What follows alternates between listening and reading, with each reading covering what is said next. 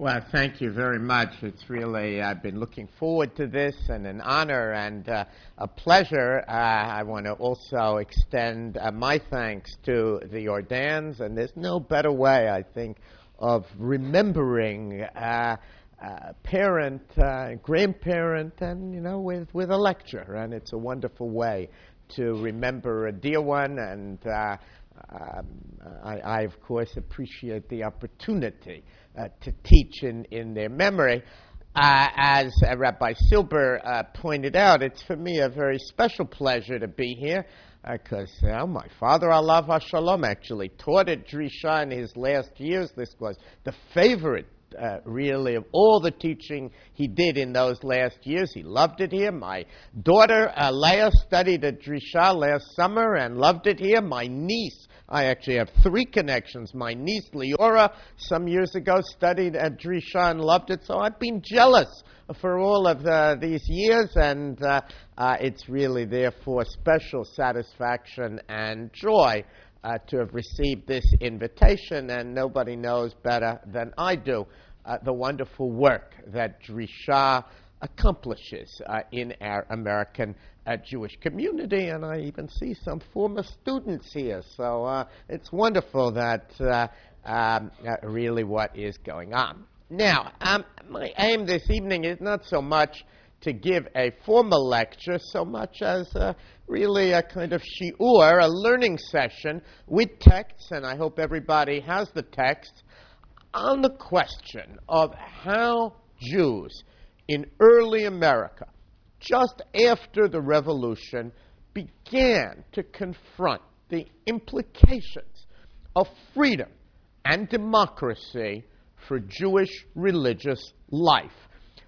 Really, the challenge that those Jews faced was the challenge that Jews have so often faced when confronting alien cultures, the challenge of balancing between old and new, between Jewish tradition and the surrounding culture. It's, of course, the challenge Jews faced in the time of the Maccabees, so it's appropriate to the week of Hanukkah, and it's in many ways the challenge that we Jews have long faced in America. My goal, let me assure you, is not to resolve that challenge, but rather to illuminate one chapter in what I see really as a kind of perennial tension between, if you will, Hellenism and Hebraism. This happens to be a little-known chapter, and I would say I think these documents are not widely known. The chapter really that takes place in the years immediately following the American Revolution.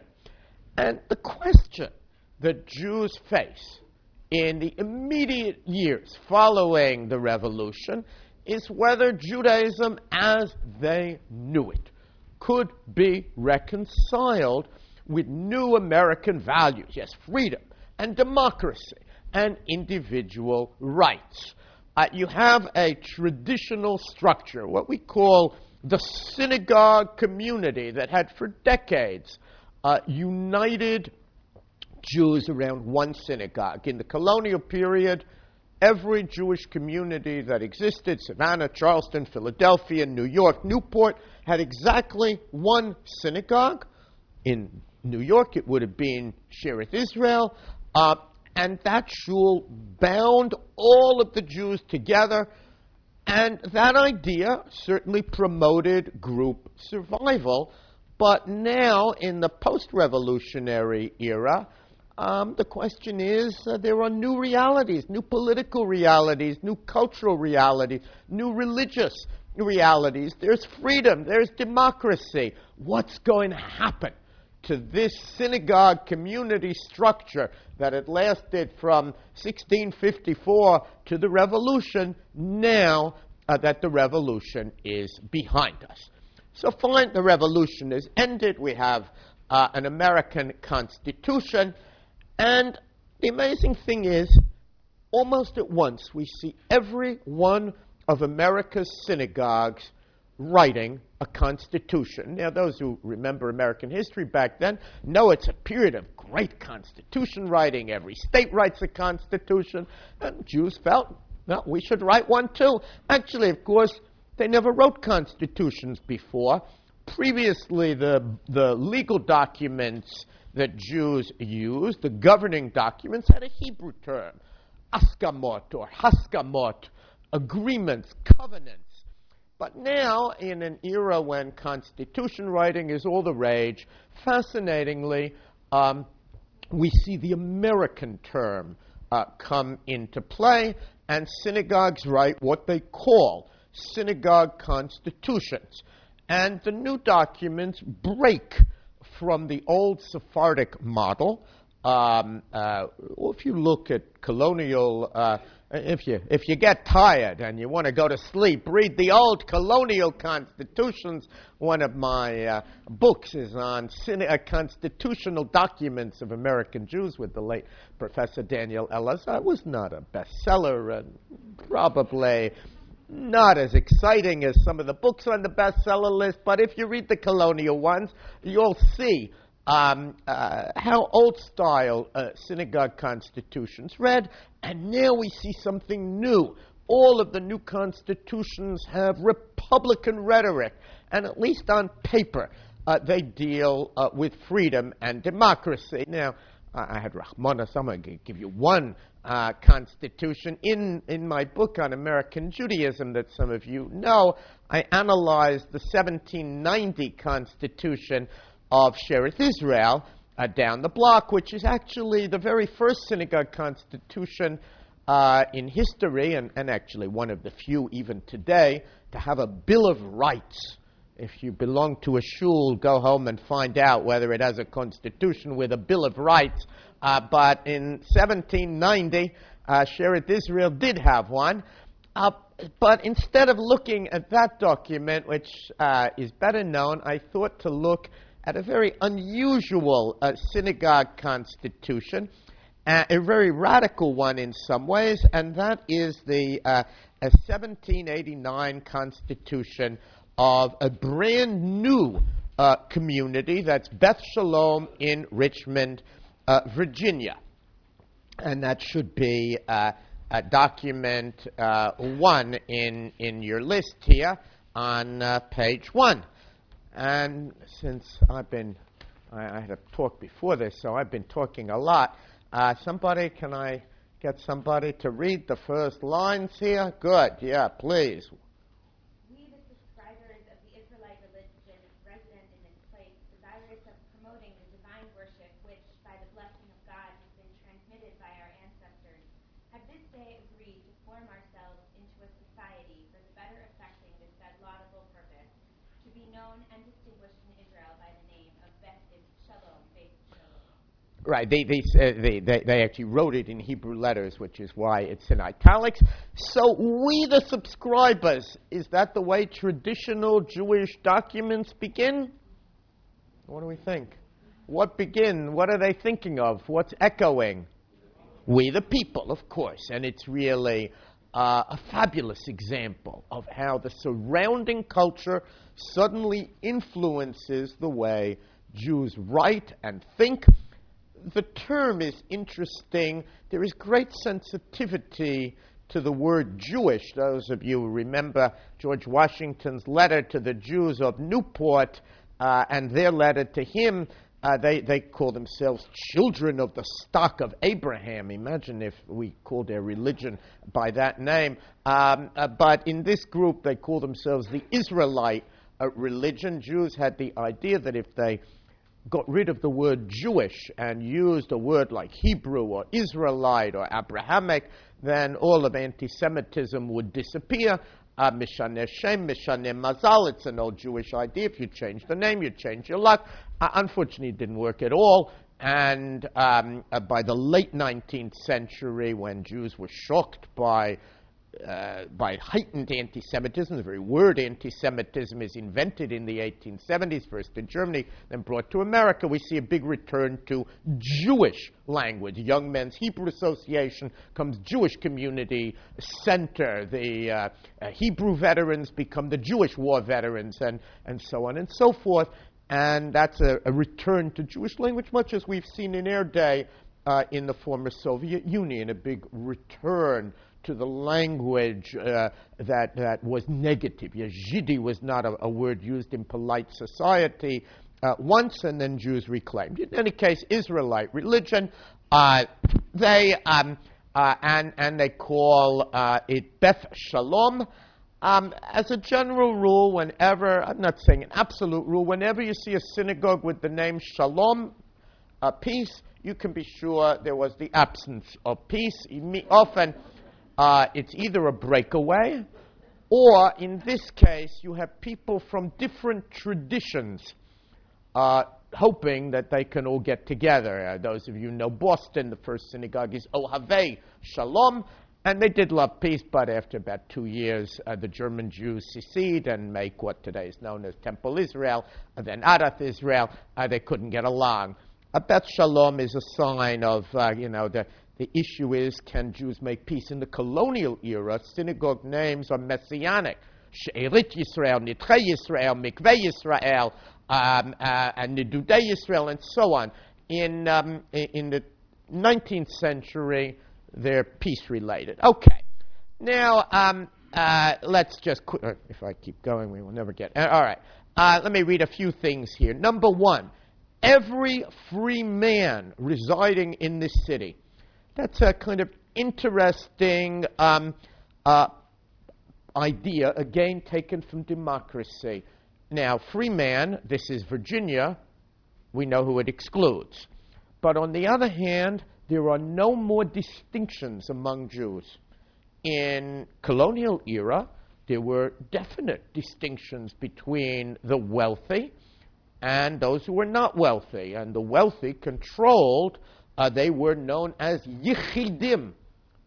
They were exceptional. They ruled the place. Now, every free man is equal, and it says every free man residing, 3 months, 21 years, shall be a yachid. That's a revolution. A yachid meant somebody special once upon a time. Now we are democratizing. Everybody is special. And entitled to every right and privilege of the same. Now, in number 2, they tell us there's going to be a meeting, and you need a plurality of votes, and like everywhere, they're electing different offices. But then there is an amazing line. The Parnas, meaning the president and assistants, shall not be connected in family or in partnership in trade in order to preserve an equal and independent representation. I'm not sure there's ever been a synagogue constitution until this time in Jewish history that had such a line in it. And if you look at the reality, just go and look at the history of She'erit Yisrael, everybody was related to one another. All of the upper-level families were interrelated. And the notion of equal and independent representation, this is a new democratic idea in Congress, not a traditional Jewish governance idea, and fascinating how we see it coming in. I'll skip over 3. You can read that. What I did want you to see is what it says about no rules. No rules or regulations be considered as binding in a congregation. 'Tis read 2 Shabbat or holidays separately in the synagogue. That's normal. And then it says, should any member object to the same, it must be by a letter to the Parnas within 24 hours after the last publication, who should be obliged to call a meeting of all of the members in toto. In other words, even one dissenter can bring about a whole meeting of the Kehillah to discuss matters. Now, admittedly, it was small. I mean, if my university worked that way, we'd never get anything done. And I do not recommend it to any shul of yours that if even one member disagrees, there's got to be a meeting of the whole Kehillah. But what they're interested in is minority rights. They don't want the minority to be lorded over by the majority, and therefore even one member in a small congregation can bring people in. I won't have time to read the rest, but these are new ideas, and the Constitution reminds us that these Jews are being influenced by the world around them. Now, the pace and extent of Constitution, if you have questions, as long as they're directly germane to a document, please feel free to raise them. Yeah. Every free man, right. So, yes, yes, it certainly meant only Jews. Women hadn't been invented yet, and therefore all of these documents, the same as Touro Synagogue, George Washington begins gentlemen. So that's proof women have been invented. And of course the Constitution doesn't include women, but this is the South, and you'll find many constitutions that in different subtle ways restrict blacks. And there were blacks. There were black who were children of miscegenation, or what would later be called of relations between slave owners and slaves. They were not halakhically Jewish, but often the man wanted them to be brought up as Jewish. Anyone who reads the history of Suriname sees that most of these congregations did not give equality to African Americans, to African slaves, and that's really true through the Civil War in Southern constitutions. You see it even more if you read the documents of the New Orleans congregation.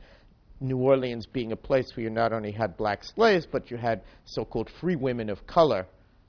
Quite a few Jews had, shall we say, intimate friendships with free women of color, and all of those people are restricted from having a place in the world of the synagogue. Not the prettiest story from our perspective, but so it is, and that's what that means. In any case, the pace and extent of constitutional reforms differs from congregation to congregation, and just like the constitutions differ from state to state, and you can even see back and forth. So, for example, in Charleston, there's a quite democratic shul constitution immediately after the revolution, and then they sort of take away most of those rights, and the board reserves many more rights to themselves in later constitutions. But what you see, and this is what I wanted you to see, is the effort to reconstruct the synagogue polity in accordance with new American norms. We've had a revolution. We got to bring some of those values into the world of the synagogue. You want to harmonize what has up to now been a rather hierarchic synagogue community and bring it into a much more democratic American state or ethos.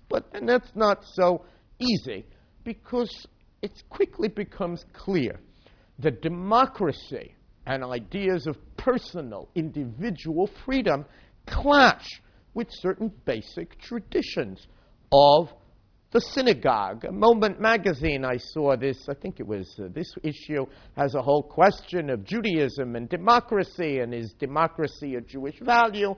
That, in a sense, is what they're talking about, and you see it in case studies. So let's actually move to, as we say, Ma'aseh Shehaya, a case that actually happened.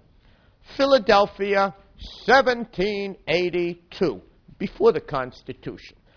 A Bavarian immigrant, a hero of the American Revolution. He's actually, and this is the connection, one of the very first Jews in Richmond. His name was Jacob I. Cohen, a man of quite substantial learning.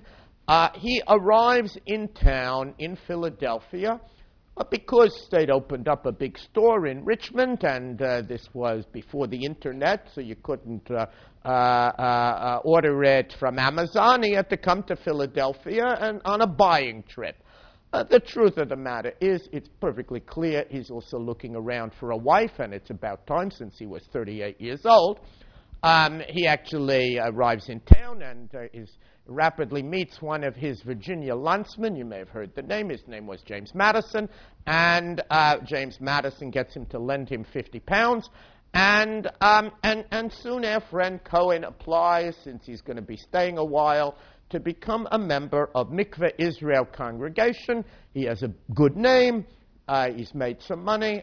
Mikveh Israel is the synagogue in Philadelphia. They are very happy to allow him in. Not long afterwards, he meets and falls in love with a recently widowed woman of his own age. Her name is Esther Mordecai, and she, her husband had died. It happened frequently in those days. Had died young, leaving her impoverished with 3 children. One assumes everybody is thrilled. Now she's got someone to take care of her children. He doesn't have to be single anymore. Providential match, except that there's a problem. And the problem is Esther Mordecai was a convert to Judaism. Her original name was Esther Whitlock. How exactly she converted and where is not a problem we can absolutely answer. There are 2 different answers. But everybody accepts that she is a legal convert and she's been Jewish and all the rest. But those of you who know your halacha know that a Kohen exactly can't marry a Gioret. And now we have a problem. Of course, had she been a divorcee, it would have been the same problem. It is prohibited. Now, once upon a time, that would have been the end of the story. I mean, we don't know. We don't know, very sad. It seemed providential, but you're a Cohen. She's a Gioret. Sorry, it can't happen. But now they begin to rebel a little bit. Why should he? Our friend Cohen wonders, why should he be denied the right to marry a convert to Judaism just because he had an ancestor who was descended from Aaron a Cohen? In other words, liberty and freedom. His personal liberty. He's fallen in love, and it's good for her and good for him, seems in conflict with Jewish law. And it's perfectly clear, if you turn to the minutes of the congregation on page 2, that they're unhappy about it. They don't know what to do exactly. And we know that because they say, whenever you read in minutes, a great while was spent in debating and hearing the din, you can be sure that they're going back and forth. Even today, I don't know if it's the Drisha has such minutes, but you read in minutes, a long debate took place, a long discussion took place. There's plenty of machlokas. And the fact that there's machlokas is important because the halacha is very clear. But nevertheless, there. And Messrs. Da Costa and Mordecai proved by the din that it is contrary to our law to suffer such a marriage. And then the question is, what should they do? And the congregation forbids him to marry, forbids the Chazan. The Chazan would have been the person, there were no rabbis in America till 1840. The Chazan of Mikveh Israel would have traditionally been the one to celebrate the wedding. The congregation says no. Yes? Isn't it strange that it doesn't say here why he can't marry her? It only says she's a widow. To marry a widow. Doesn't it say? Well, yeah, I know. I mean, it's true that they don't. It is possible. It says, contrary to our law, it is possible he's dropped out a lot here, if you see. And it may be that if one went back to Mikveh Israel's records, which unfortunately are not publicly available, you would find a longer discussion of the problem. But the problem is perfectly clear. Anyway, they forbid the Chazan not only from performing the marriage, But as would still be the case sometimes today, when something happens that you are not proud of, one of your members intermarries or so on, many shuls will not announce the wedding in shul, and that's just what they do. They will not mention his name in the synagogue. Now, they write the Chazan a letter exactly telling him this, and they are unanimous. All the five people here who run the shul agree. But then there is a further question that the wedding is contrary to the din, and all who are present at the same are liable to the same punishment. Are we going to put in cherem everyone who goes to this wedding, which shouldn't take place? And what happens? Why do they refer to her as his wife? That's interesting. That's, it's of course future wife, although it is possible. I've wondered about it. It is possible that they know that, you'll see in a minute, that it's already happened and that they're not happy about it. That is certainly possible. In any case, what happens? Are they going to put everyone in attendance? No. They are not. The motion lost, which is interesting. And instead, they do what we would do today. They put off the question of what punishment will be occurred, and the law will be published on Tuesday next. But many, many, many Tuesdays have passed from that day to this, and apparently they never returned to the question. But what actually happened, and if you turn over the page, you will see exactly what happened, because amazingly, and I actually think the fact that the Ketubah survives tells us that there were people who were very interested in making sure that this act of defiance would be preserved. This is the Ketubah, and let's take a look at it. You will see that she's called an Armalta Gioret, so she's a widow, and she's a convert, and everything is written. In other words, it is perfectly clear it's named Yaakov Rab Yoshua HaKohen. It's a Kohen, and he's marrying a widow and a Gioret with her name, Esther Bas Avraham because she is a convert. And otherwise, we have, I won't go through it because it's a perfectly normal Ketubah, but this is a public flouting of Jewish law and of the rules of the synagogue by people who apparently believed that Jewish law didn't comport with their freedom to marry, that somehow or other they believed in a free country, given all of these circumstances. I guess they would have said, where there is a will, there ought to be a rabbinic way. They felt that there ought to be a way for this providential marriage to take place, and indeed, they carried it out. Now, if any of you... Yeah? Did Pennsylvania at the time recognize civil marriage? Or was that belonging to any religion? Yes, I believe that you have had civil marriage. The reason you have... So you're right, they could have had it. This is kind of what you do in modern Israel. You'd have civil marriage and not... That's not apparently what they want to do. I'm pretty sure every marriage is state by state in the United States still today, and I don't want... I could check it, but most states did have civil marriage, not for the reasons people imagine, but because many, especially in New England, Christians argued, especially Puritans, that that marriage was not a sacrament, and therefore they didn't want the churches involved in weddings. They said it should be a state matter and not a religious one.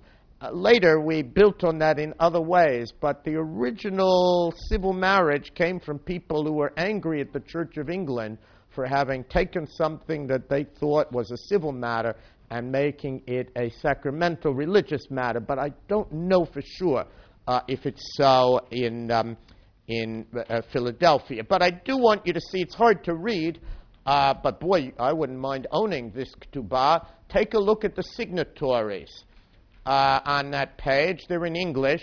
It's not the best. Anybody see any that you recognize?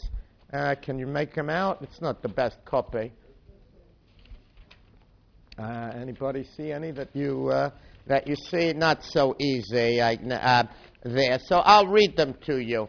The first in English is Mordechai Sheftel. Mordechai Sheftel is from a very, very distinguished Savannah Jewish family.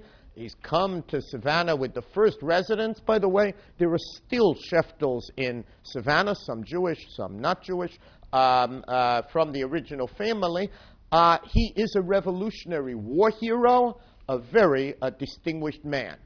The second signatory's name is Israel Jacobs, one of the oldest and most distinguished Jews of Philadelphia. His wife was born in Spain, Tzipora Nunez. She had previously been married to the famous Chazan, who had died, Chazan Machado. And by the way, Tzipora Nunez, his wife, still bore scars from the Inquisition. We don't, you realize that as late as after the American Revolution, there were still Jews who had scars, and the Inquisition was living memory, because the Inquisition lasted a long time. That's Israel Jacobs, and I tell you all that history because you get a sense that he too was highly respected. And the third you've all heard of, Chaim Solomon, he paid for the synagogue. He had given the challenge grant, which is what it was, that allowed them to build mikveh. Israel, he was by far its most distinguished member. Any rabbi in this audience would cringe to think that three such members disagreed with the leaders and with seemingly clear halacha, but clearly they placed personal liberty above the dictates of Jewish law. Now, of course, they may have known, and I hope you know, that if the marriage takes place, this is a kosher wedding in retrospect, meaning the kiddushin are tofsin. It's valid in retrospect.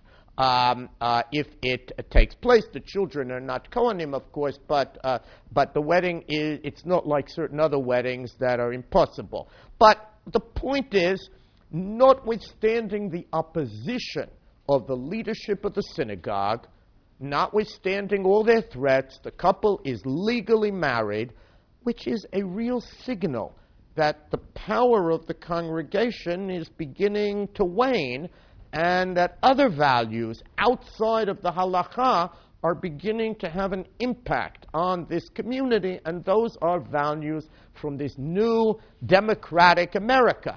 And and that's an important thing to know. They may have been right, they may have been wrong. That's for you to decide. But we can see in this episode how suddenly individual rights and liberties and love and all of these Western values are coming smack against the halacha. So now let's move on to a next document,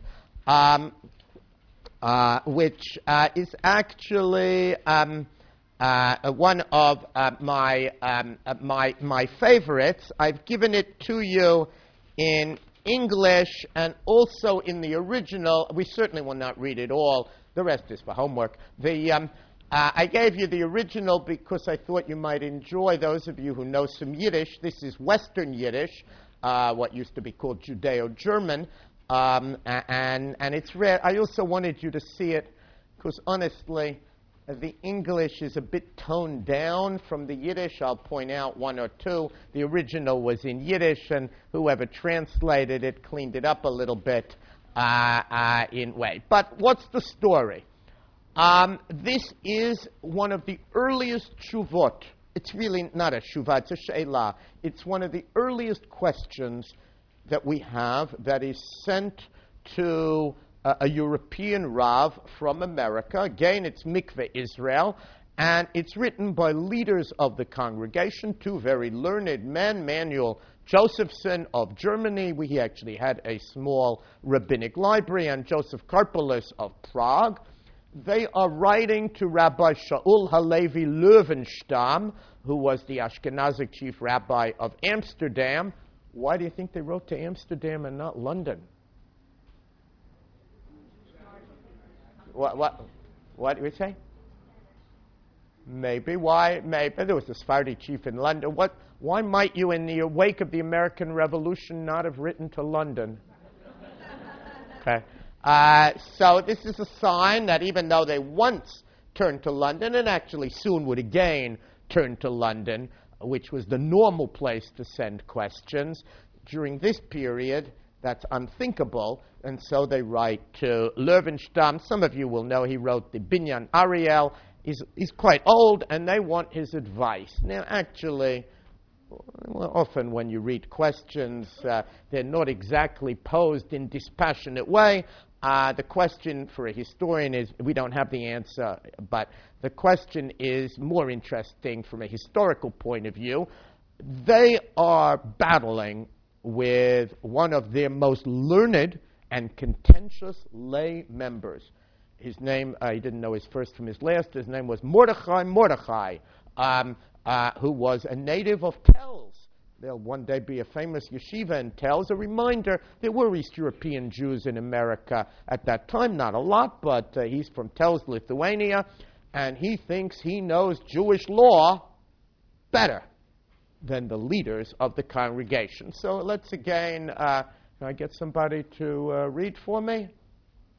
Somebody who, no, can I get somebody? Yeah, please, okay. To his exalted and so on, yeah. To his exalted excellency, celebrated throughout distant lands and seas, the light of Israel, Rabbi and Master, Saul, presiding judge, and head of the yeshiva of the Ashkenazic community of Amsterdam. This inquiry relates to an event that took place some 2 years ago. Since most Jews in the overseas provinces are not knowledgeable in Torah law, nor understand our sacred tongues, and because we want the Karnas and officers of the Kahal to read this document, we present this matter to Your Excellency in Judeo-German.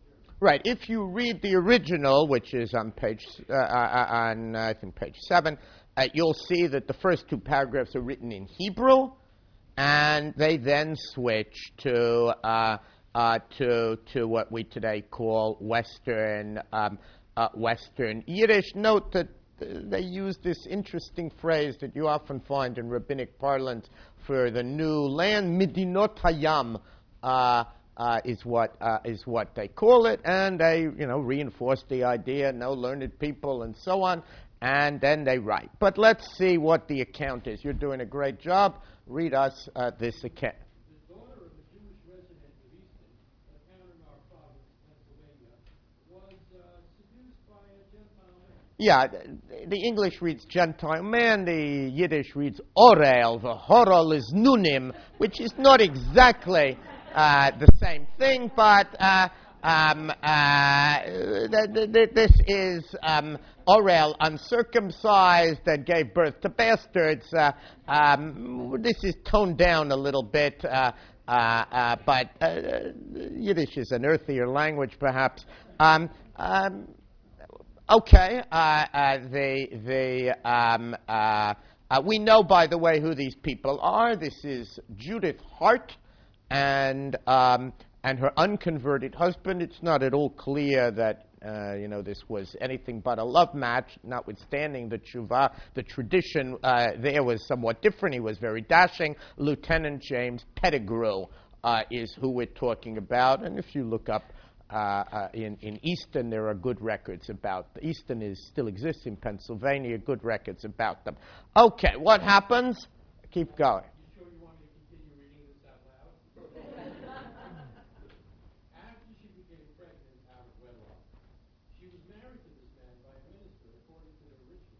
That is to say, she did not convert, but was married according to their custom. All this took place secretly without her father's knowledge. So we get a sense. Apparently, they fall in love. They have children in some mysterious way before they're married, and they then have a marriage. It's interesting what is pointed out. She doesn't convert. Now, in Europe, that rarely happened. In most European states, and certainly it was the law in Russia, the husband and wife had to be of the same religion. That was not true generally in America, and we have many, many interfaith marriages in the 18th, 19th century where the Jewish side did not have to convert to Christianity, although as a rule, not an absolute rule, but often the children were brought up in the faith of the children were brought up non-Jewish, and especially if this is an unusual case, it was much more common that it was the male who was more likely to go out and the female would be non-Jewish than the case here, where it is the female who's Jewish, and therefore children are logically Jewish, and the male being an outsider, because men sowed wild oats in those days, and women were well protected by their parents, although not apparently well enough in Eastern. It was a revolutionary time.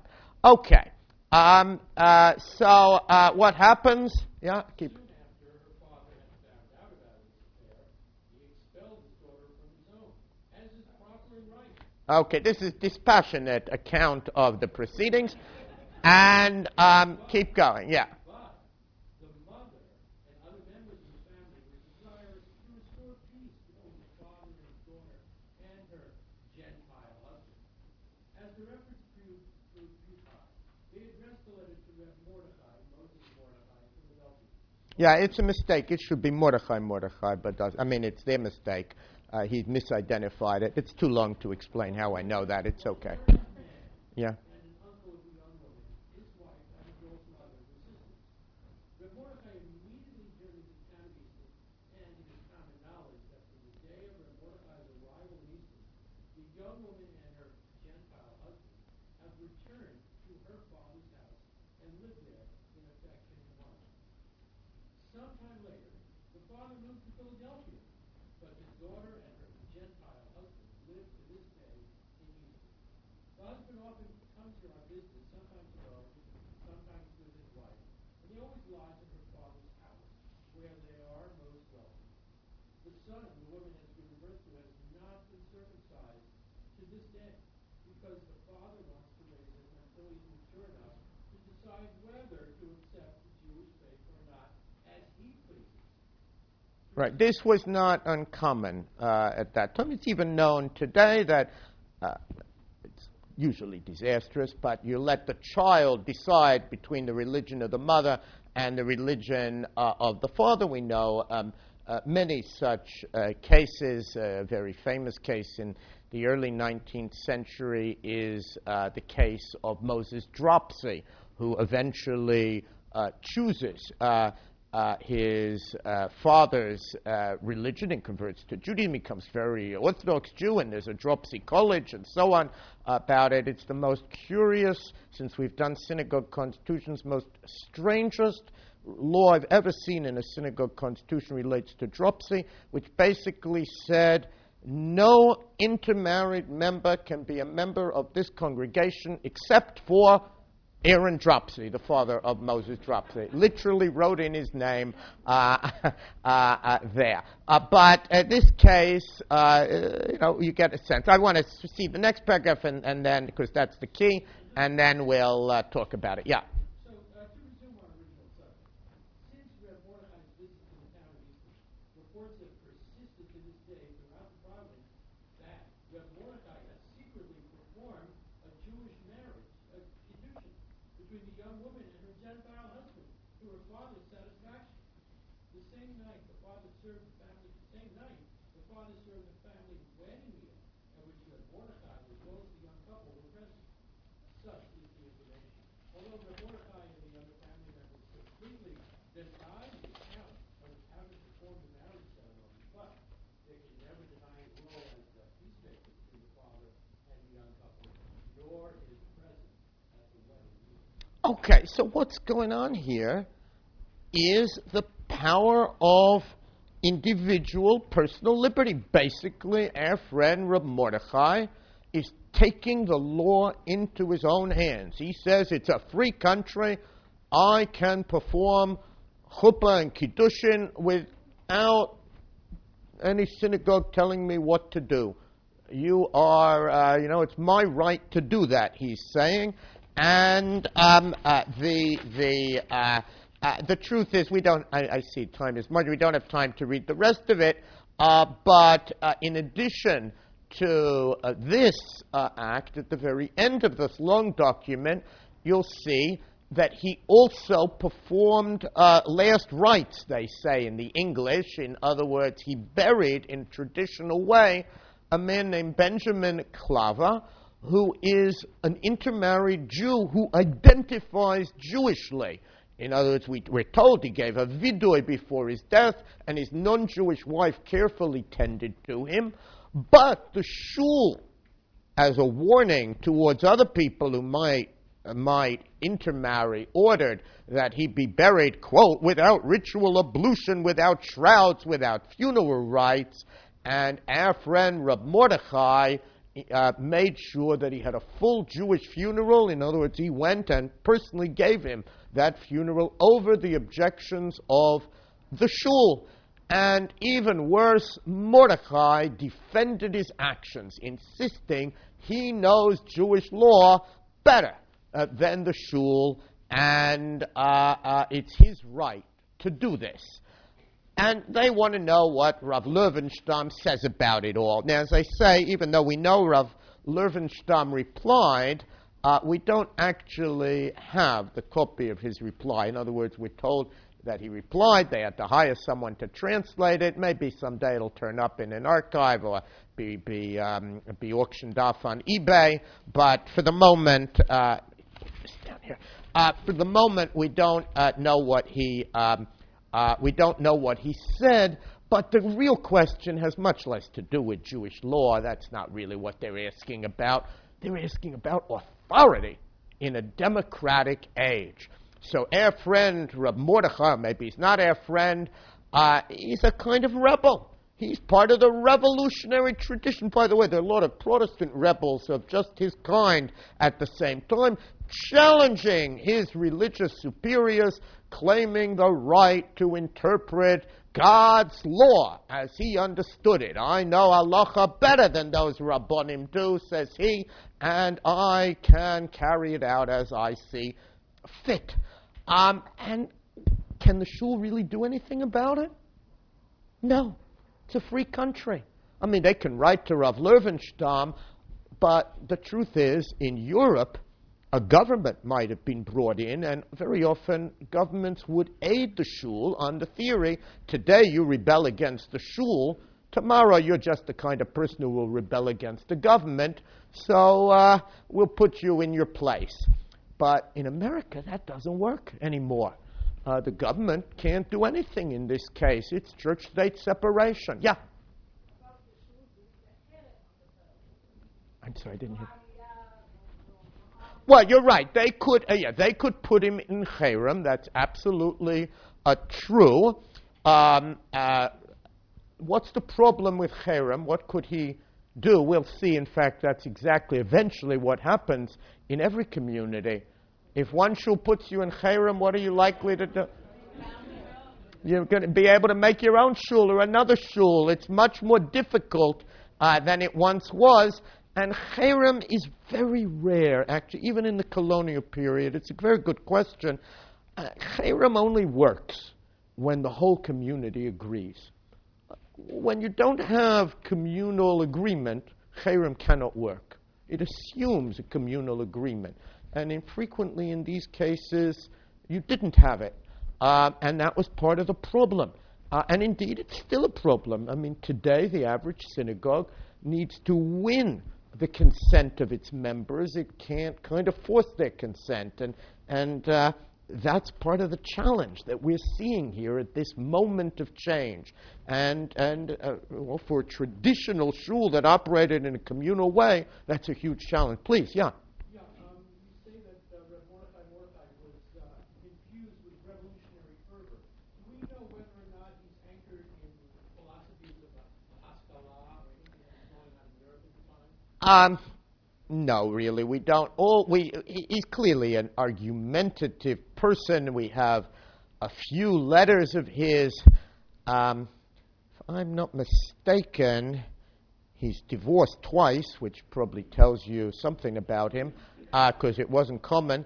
But I can't, aside from knowing he comes from Tells, I'd love to know, more about what he'd read and what he knew. But my guess is, when I say revolutionary fervor, my guess is he's read, as almost everyone in Philadelphia had read, revolutionary pamphlets, which were common.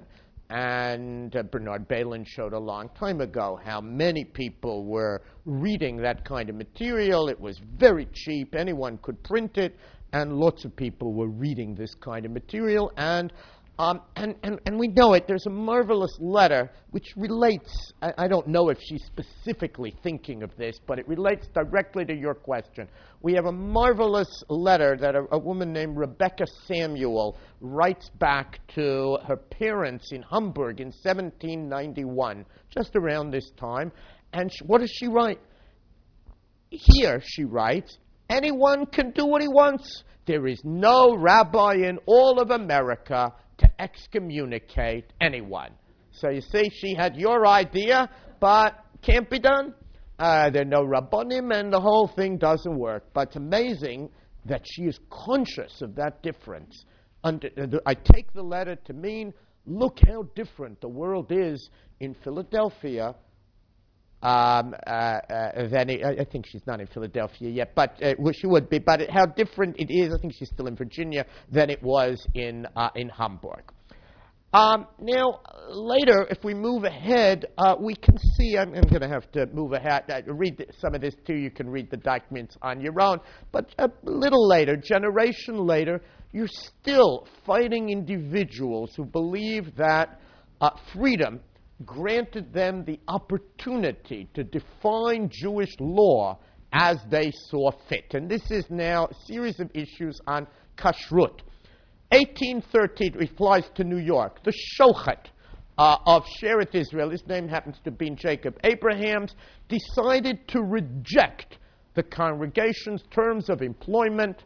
He didn't think they were paying him enough, still happens today. And he had a great idea. I'm going to go out and sell kosher meat independently. Now, from the point of view of a synagogue, that's a direct and unprecedented challenge to their authority, and what is kosher is a matter of great Jewish concern. And the congregation does a very traditional thing. They go to the New York Common Council, that's the antecedent of the city council, and they probably tell them how many votes the Jewish community has, and presto, the Common Council passes a law that says, an ordinance, no butcher or other person shall hereafter expose for sale in the public markets any meat sealed as Jews' meat, which I take to be kosher meat, who shall not be engaged for that purpose by the trustees of the congregation, Shearith Israel. This is very nice. They now have a legal monopoly. And once upon a time, that would have been the end of the story, except you probably would have given a big punishment to this dissident shochet as a lesson to everybody else. But suddenly, 8 members of the congregation, the friends of Jacob Abrahams, they write a protest to the Common Council. They say the ordinance impairs their civil rights, is an encroachment on their religious rights, a restriction to the general privileges to which we are entitled. You can see some of their document is on the last page here, and they complain it's an infringement on the rights of the people, and so on and so on. It's amazing language. That's not Jewish language. That's democratic language. Freedom, liberty. And what happens? The truth is that the Common Council, discovering they're now involved in an internal Jewish dispute, who would have thunk Jews disagreed? But an internal Jewish dispute, some members one way, some members other way, they expunge their ordinance, meaning they pretend it never happened. The documents are at Shearith Israel, not at the Common Council. So they expunge the ordinance and wash their hands of the matter, and what that means is that in New York, the whole authority of the congregation over kosher meat is ended. Now it's a voluntary matter. Jews have the right to select a shochet of their own. But, of course, the problem is, who's overseeing it? I mean, in a sense, this is the origin of kashrus problems that we're still dealing with today, and it really comes not long after the revolution as a challenge between the rights of the individual. Our friend Abraham says, a free country, I can sell kosher meat, and the shul that says, wait a minute, we ought to be overseeing this, otherwise who knows what will happen. And the state washes its hands of the matter. And a final example, which is even more remarkable because most of the other examples are individuals. Here we actually have a whole community. 1826, there's a Jew named Joseph Ahrens, and he applies for membership in Mikveh Israel in Philadelphia. The board of the shul receives letters from a shul in Jamaica and apparently another letter from England telling us that this Joseph Ahrens is a mamzer. He is the product of an impermissible union 2 generations earlier in 1744. So he's Nebuch, still suffering because his grandparents had an impermissible union, and he is a mamzer. Now, halacha, tragically, I mean, there are ways that happen, but our halacha is uncompromising. I mean, it's a midoraita on this issue, and therefore these letters from England and Jamaica said, you gotta turn this guy down. Lo yavo mamzer, b'kal Hashem, he cannot be accepted in the congregation. But what happens? We'll let somebody read it, somebody dramatic. On the very last document, Jerry, read it, can you? Whereas, the last date, yeah, whereas. Facts alleged and said to have happened in the year 1744, 5504, depended altogether on report and hearsay evidence, the weakest and most dangerous and utterly uncongenial to the liberal spirit of the constitutions and laws of this enlightened age and country. Listen to that language, not halacha. Yeah, keep going. Therefore, does not satisfy with the existence of any sufficiently legal disqualification which should debar the said Jacob Ahrens and his descendants from enjoyment of their religious rites and ceremonies. So they accept him. And note the reason. Now, I want you to understand this is Mikveh Israel. It's a good Sephardic synagogue. We're not, talking about the Reform movement, which doesn't really exist. But it is actually a very interesting moment, 1826. 1826 is a moment when the world of American Judaism is really in the midst of defining change. Yes, if we were in England, we'd say it's a Humpty Dumpty moment. Humpty Dumpty is when the established church falls and all the king's horses and all the king's men can't put the old religious situation back together again.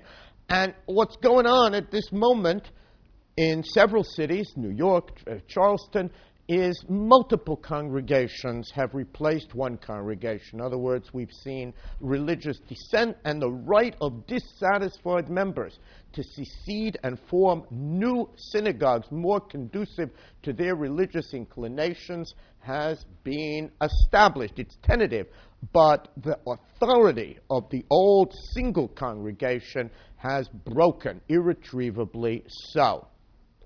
So what we see here is that American Judaism, in ways that I think couldn't have been imagined 50 years earlier, is accommodating itself to freedom and democracy. Yes, so you have a Kohen who wants to marry a convert, a Jewish woman who wants to be married with chuppah and kiddushin to a non-Jew, an intermarried man who sought to be buried in a Jewish cemetery, a shochet who sought to go into business independently, and a mamzer who sought membership in a Jewish community, and suddenly it seems they can all make their wishes come true.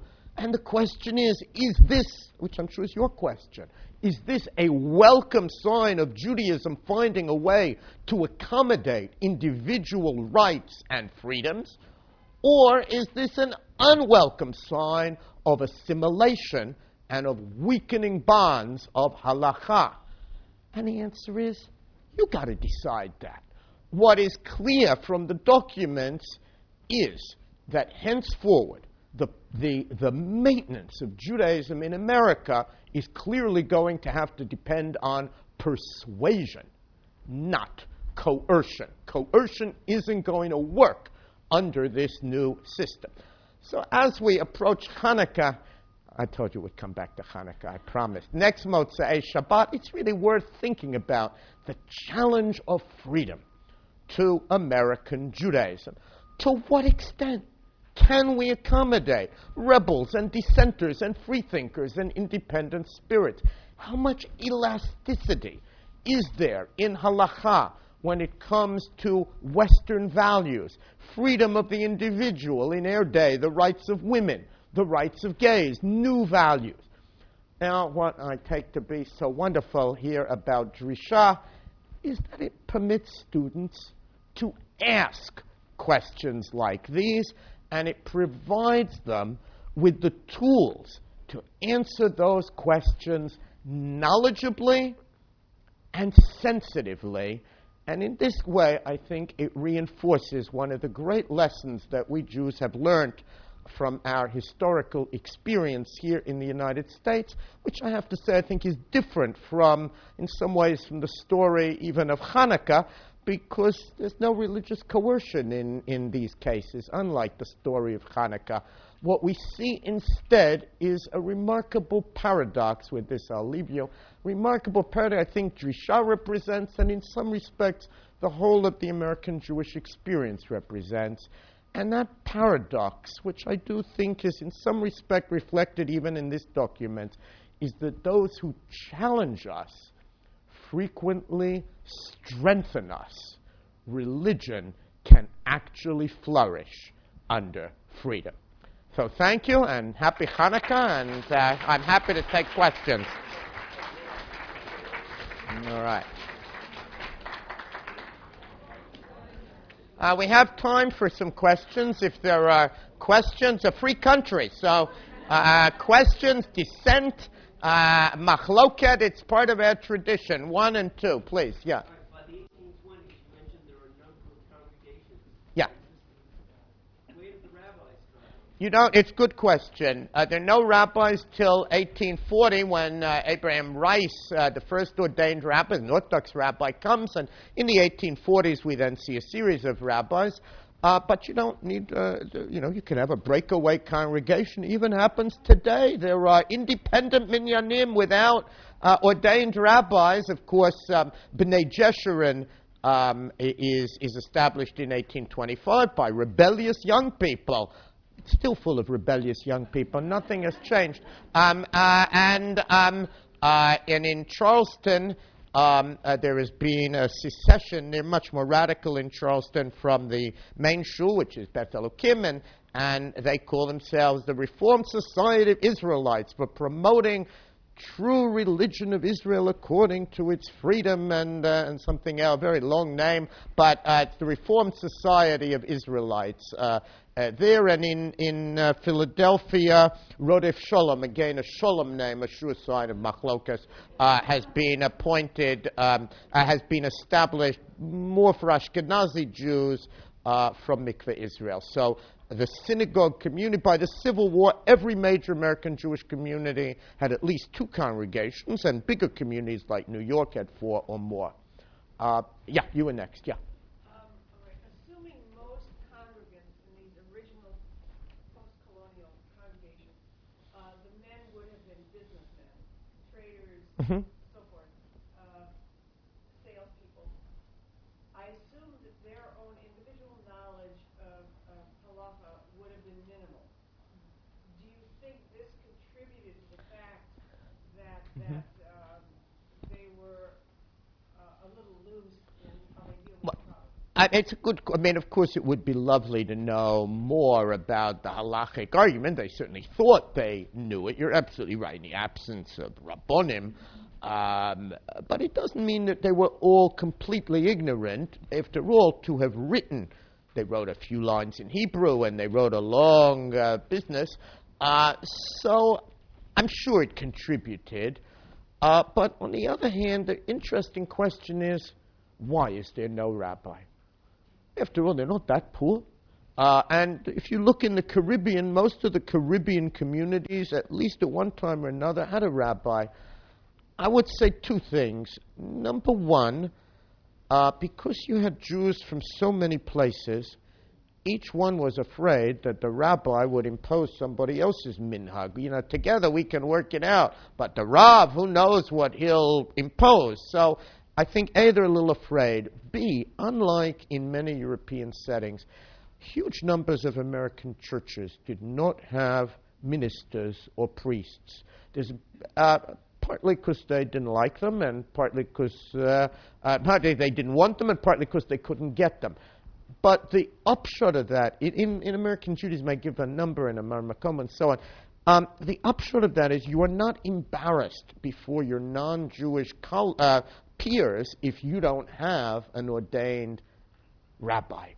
Whereas in England, the Jews bring an ordained rabbi very quickly because they are clearly ashamed and they want somebody who will stand opposite the non-Jews. So those are the two factors, but it's really only beginning in the 1840s that we begin to see rabbis, and there's a rabbinic shortage in America for really quite a long time.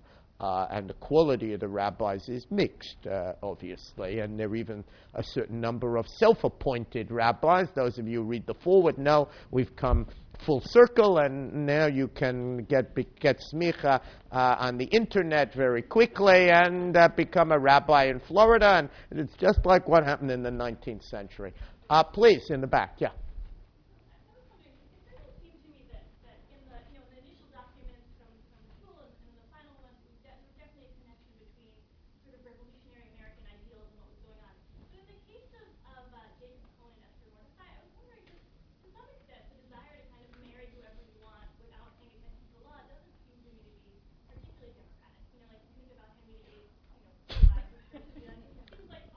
Fair.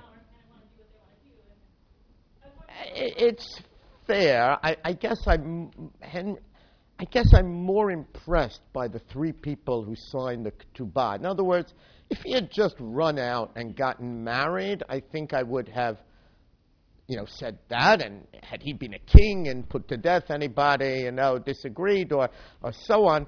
Of course, Henry VIII sat and studied Talmud.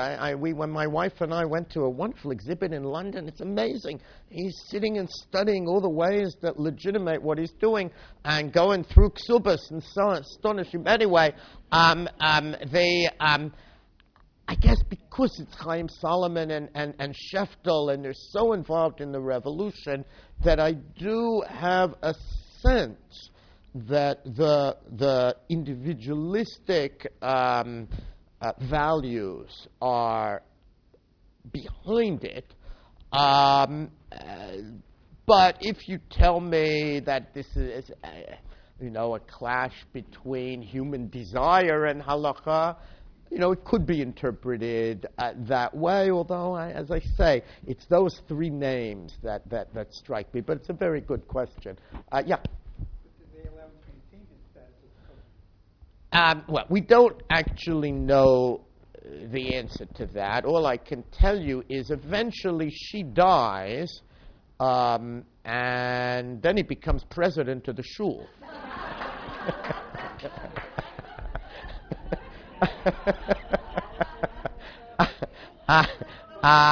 Yeah.